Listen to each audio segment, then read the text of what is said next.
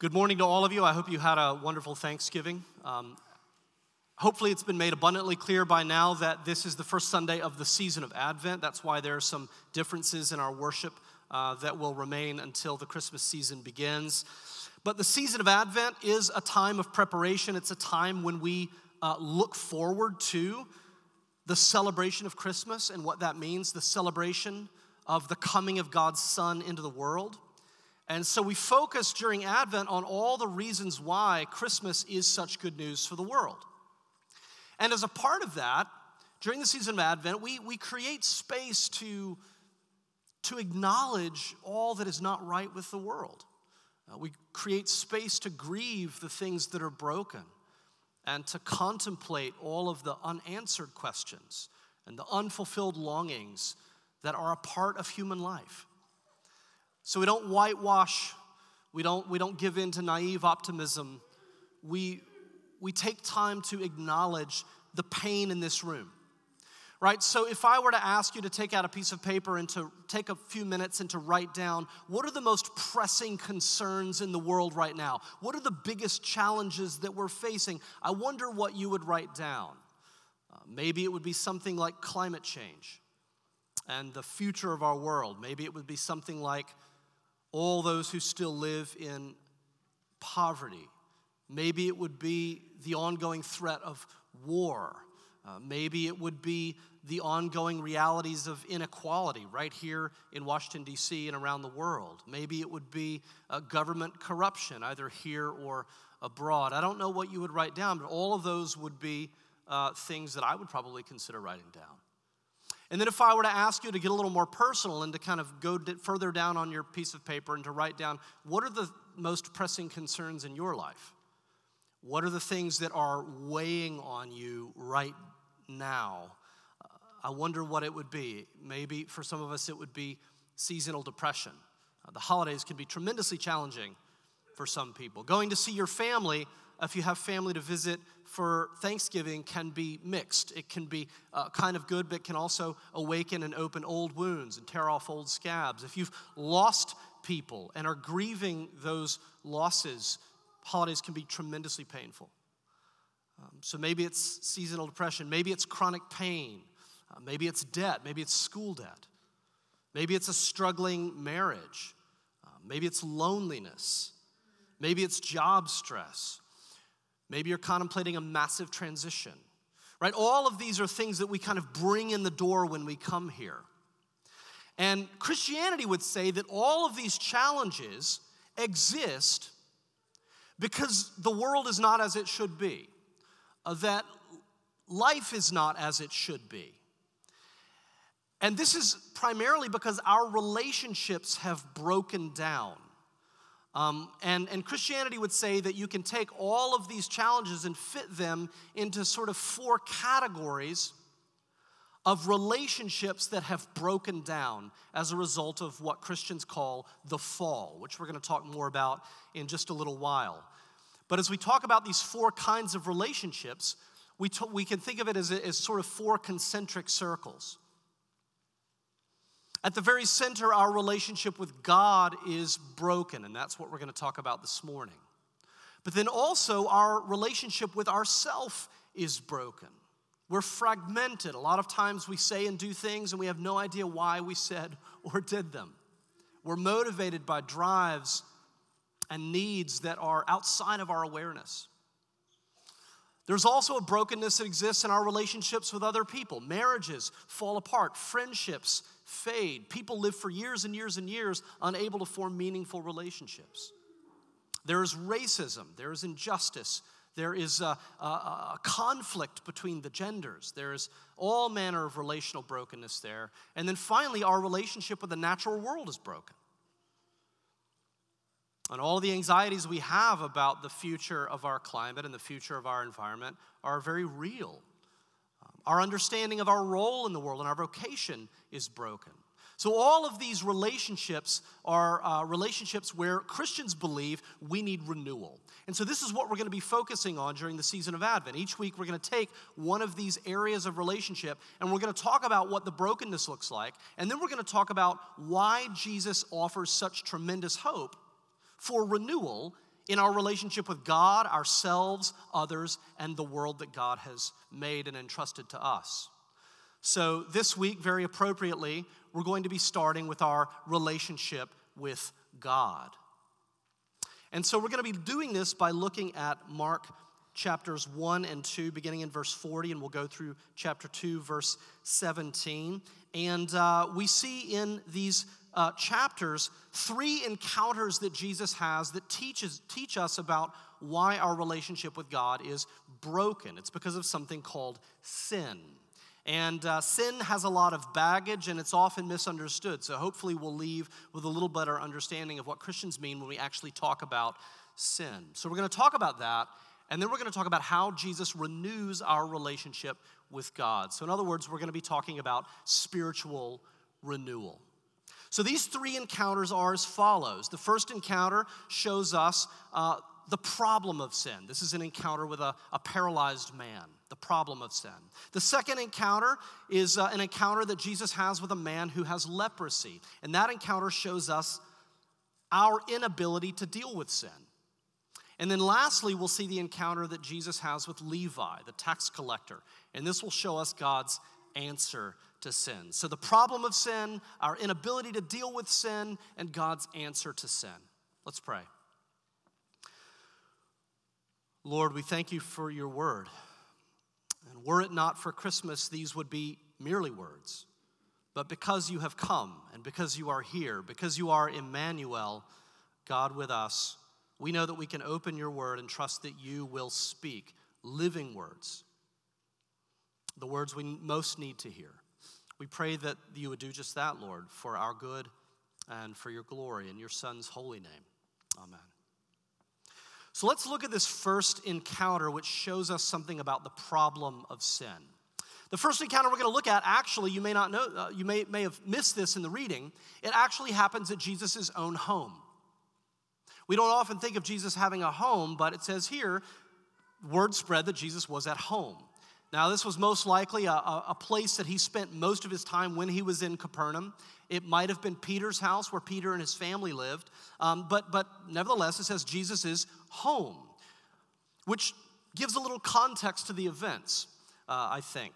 And so Jesus is at home in Capernaum, and he's teaching, and the place is packed. It's packed shoulder to shoulder, standing room only. And there are some men who want to bring their paralyzed friend in the hopes that Jesus might heal him. But the only way that they can get their friend to Jesus is to climb up on the top of the house, which most likely had a kind of thatch roof, and to tear a hole in the roof, and then to lower the man down. If you recognize that this is actually Jesus' home, it makes it a little more interesting, right?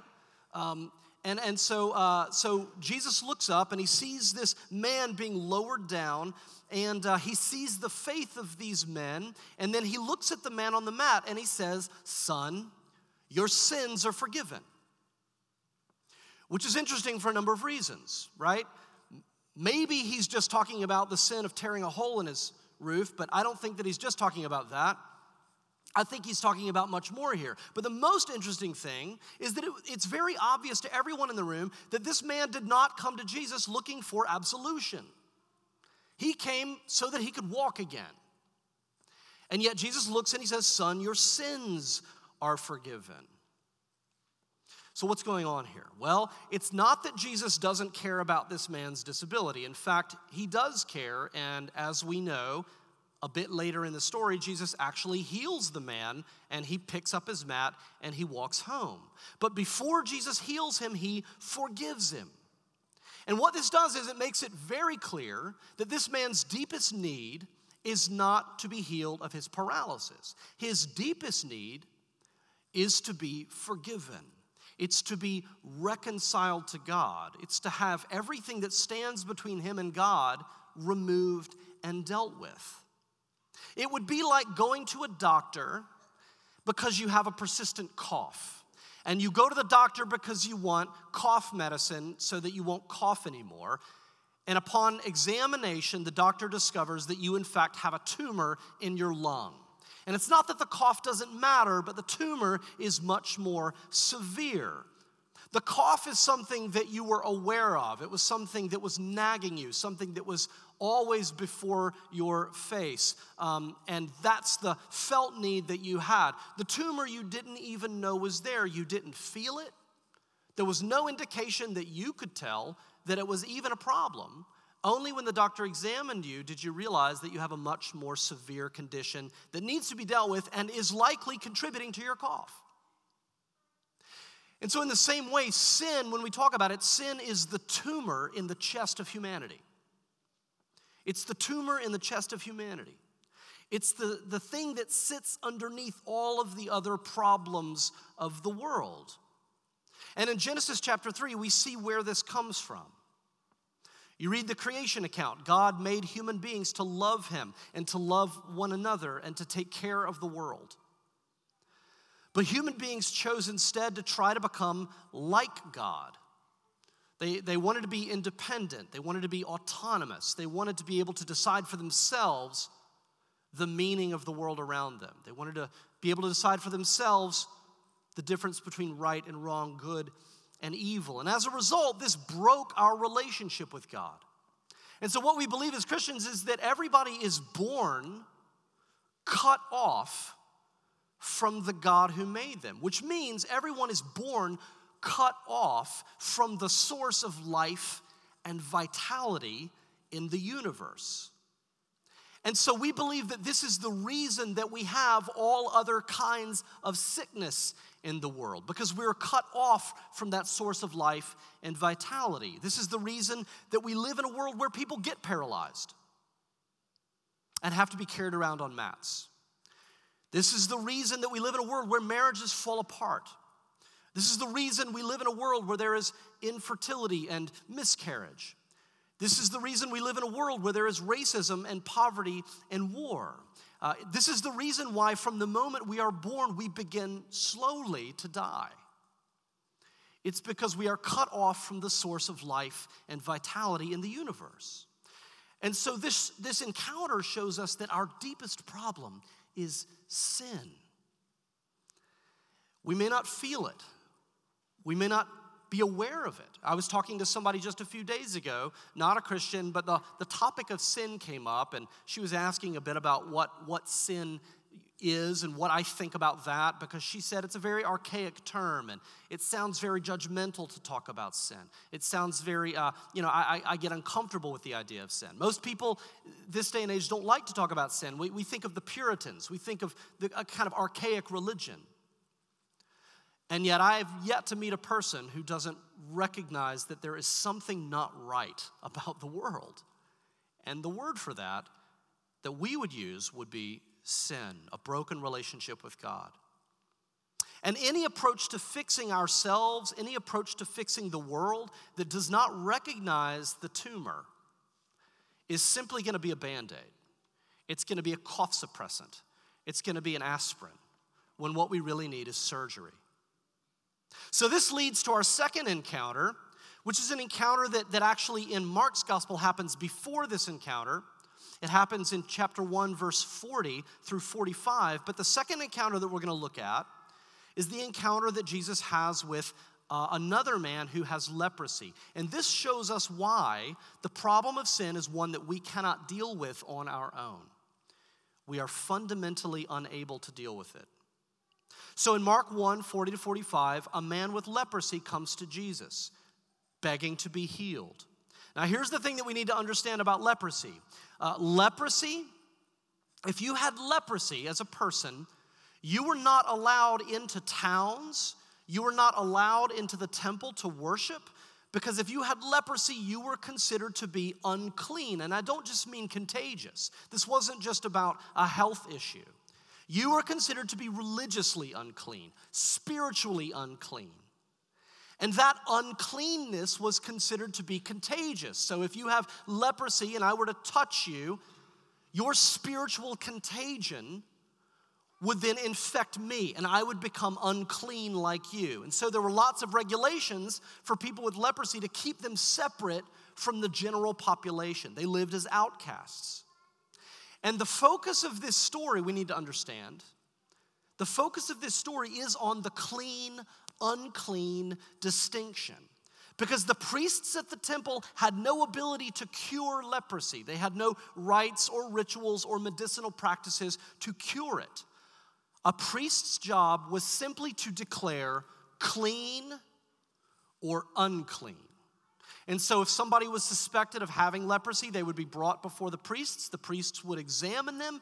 If it turned out that they did have leprosy, they would declare that person to be unclean. And from that moment on, that person would live as an outcast. They would be cast out of normal society, so to speak. From that point forward, that person with leprosy would probably have very little human contact. It was a very lonely life. So this is why, after Jesus heals the man, Jesus specifically says, he says, don't go and tell the public about this, because once the word gets out, as we see, Jesus finds it very difficult to travel anywhere because the people are thronging around him. He says, don't go brag to your friends about this, but do go to the temple and do present yourself according to all that Moses has commanded you. Why? What's Jesus' primary concern here? He says, I will heal you, be clean. And he says, now you need to go to the temple. Why? Because it was the priest's job to declare somebody an outcast, unclean, or to declare that they were now clean and could rejoin the community. And so Jesus' primary concern is that this person who has been living as an outcast be reinstated as an active member of the Jewish community. So he says, go, because there was a very lengthy, involved process of reinstating somebody as being clean. And Jesus says, I've made you clean so that you can rejoin the community. You will be clean again, and you will live like a clean person. Now, there's so much in this story that we could focus on. One of my favorite details is the fact that when this man begs Jesus to heal him, Jesus says, I will. And Jesus could have healed him with a thought, and yet Jesus reaches out and he touches this man.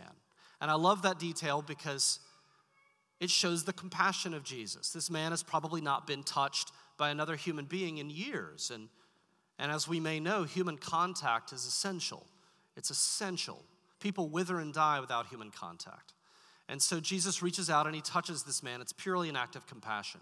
There are lots of details like that we could focus on. But the thing that I want to focus on is that this story shows us why sin is the kind of problem that human beings cannot solve on our own. As I said, the priest cannot cure leprosy. All the priest can do is to determine clean or unclean. All the priest can do is to draw a line. And in the same way, we as human beings cannot cure sin. All we can do is to declare people either clean or unclean. And that may sound odd to you, but I would suggest that we see this impulse all around us in society. I recognize that something is wrong with the world, but I'm powerless to solve the problem. But what I can do is to determine the difference, according to my standard, between who I would consider to be clean and the people that I would consider to be unclean. And this is a fundamental human religious impulse that you'll find even in the most strident atheist. The internet has made new forms of public shaming possible that were never possible before. Every week there are new examples of people who said the wrong thing or did the wrong thing, or something from their past resurfaces, and those people are declared to be unclean. They are cast out. They are excluded from normal society, and they are shunned and ignored by all of their peers.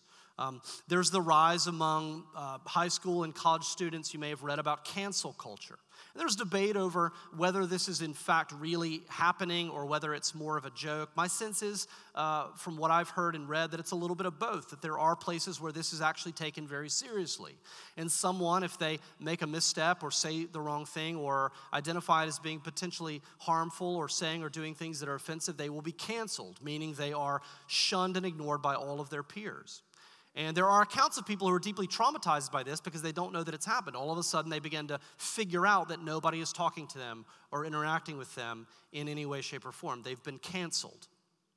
Now, best case scenario, this is a way for the powerless to call out those in power. It democratizes things such that anyone can have a voice and hold anyone else accountable. That's the argument for it. But what I would say is all too often it devolves into just another power play. It's a kind of mob justice that plays out on the internet.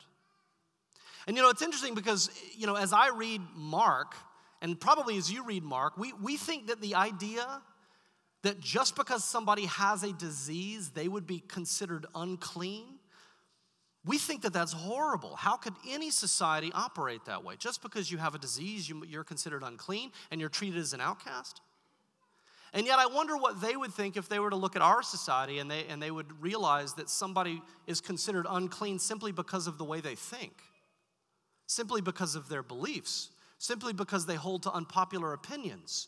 They're treated as unclean. It's interesting in our society to see more and more and more as there is the interplay and sort of exchange of ideas that is now possible on the internet, and as we're coming into contact potentially with so many different ways of thinking and different points of view, it's a kind of intellectual germophobia that has developed. Right? People treat going into the internet like going into a really dirty public bathroom.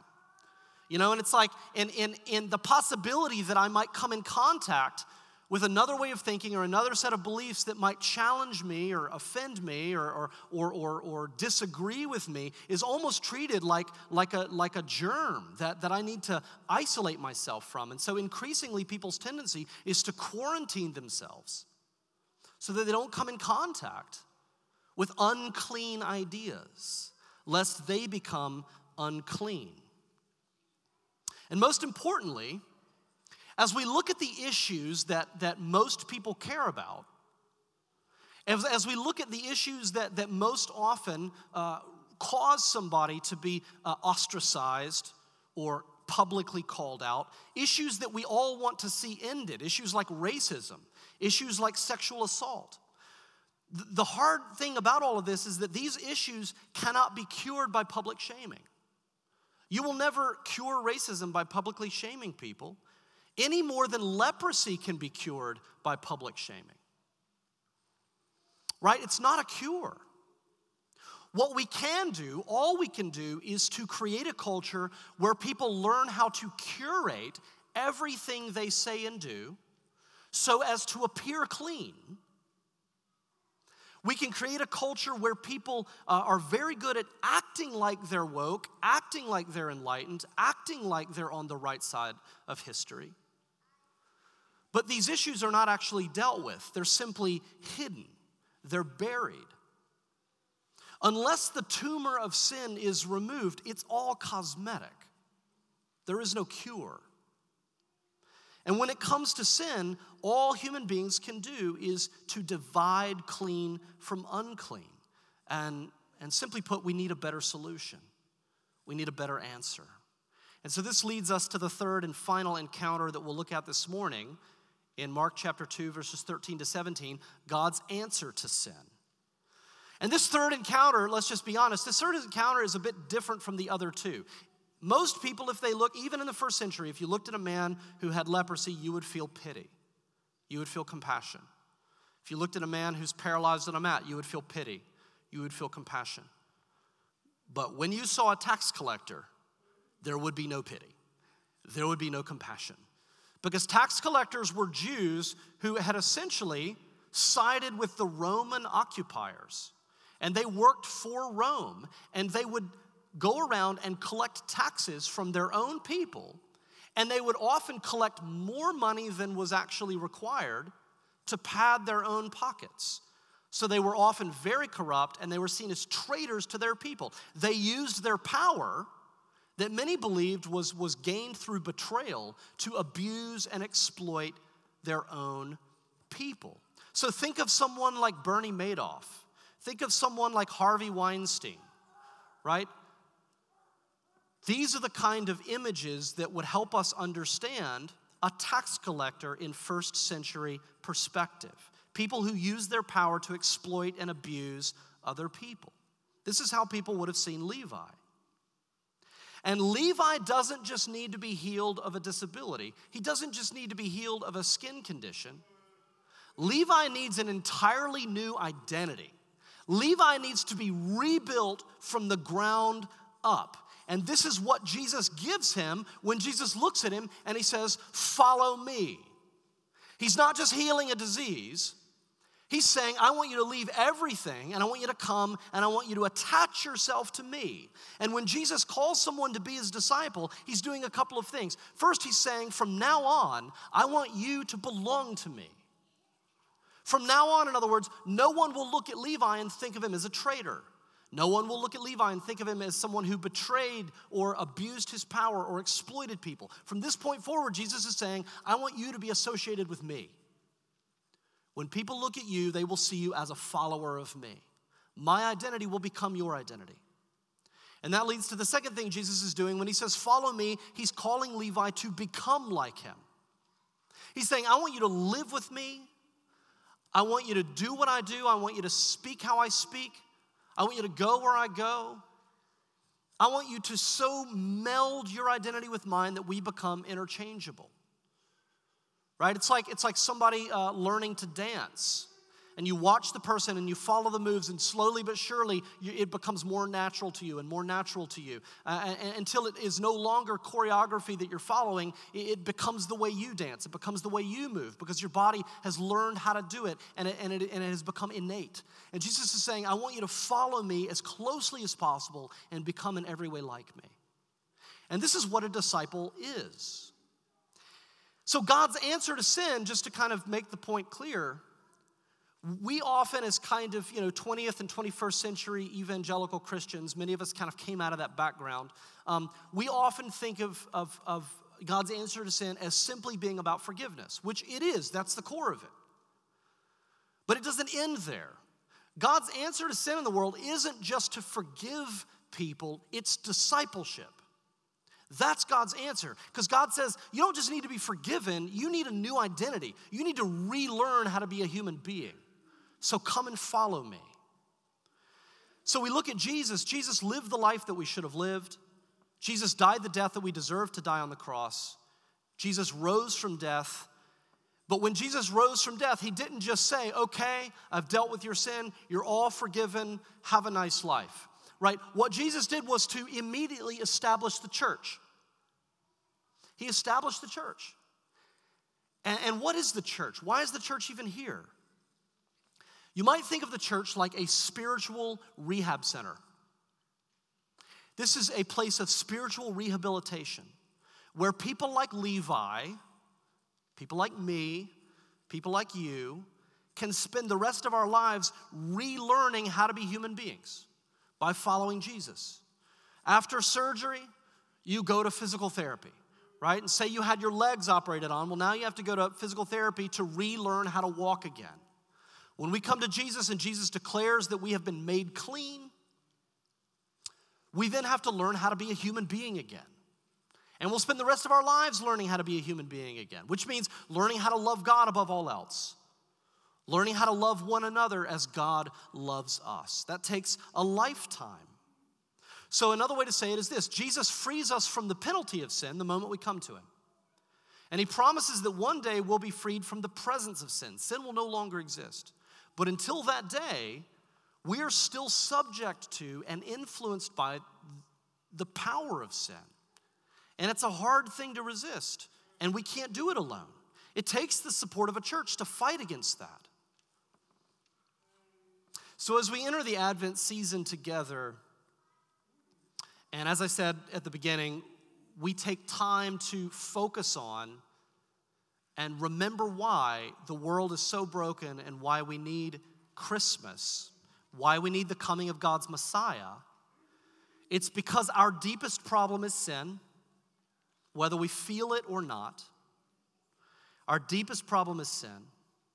It's because we as human beings are not able to deal with sin on our own. And it's because we need Jesus Christ not just to forgive our sin, but to begin to show us an entirely new way of being human. And so now that we've talked about this, in the future weeks, we will talk about the implications for this. We'll talk about how this then leads to our own renewal, right? The renewal of self. We'll talk about then how this leads to the renewal that we can experience in our relationships as Christians are ministers of reconciliation in the world. And we'll talk about how this restores our relationship with the natural world. These are all topics that we're going to cover. But the point I want to make this morning is it all has to start with Jesus and our willingness not only to ask him to forgive us, but our willingness to leave everything to go and follow him. In other words, and this is the last point I'll make, I want to draw out one brief implication. If we care, and listen to this very, very carefully, if we care about things like social justice, if we care about things like overcoming racism, if we care about issues like climate change and how to ensure a sustainable future for our children, if we care about those issues and we're really serious about making progress on solving those problems, then among our highest priorities, we should have evangelism and discipleship. Those should be among our highest priorities. And I say this because I think too many churches, and I've had these debates many times over the years, too many churches think and act as though it has to be one or the other, right? You're either the kind of church that cares about evangelism, or you're the kind of church that cares about social justice. You know, you're the kind of church that focuses on conversions, or you're the kind of church that focuses on ending climate change. And you're one or the other, left or right. What's it going to be?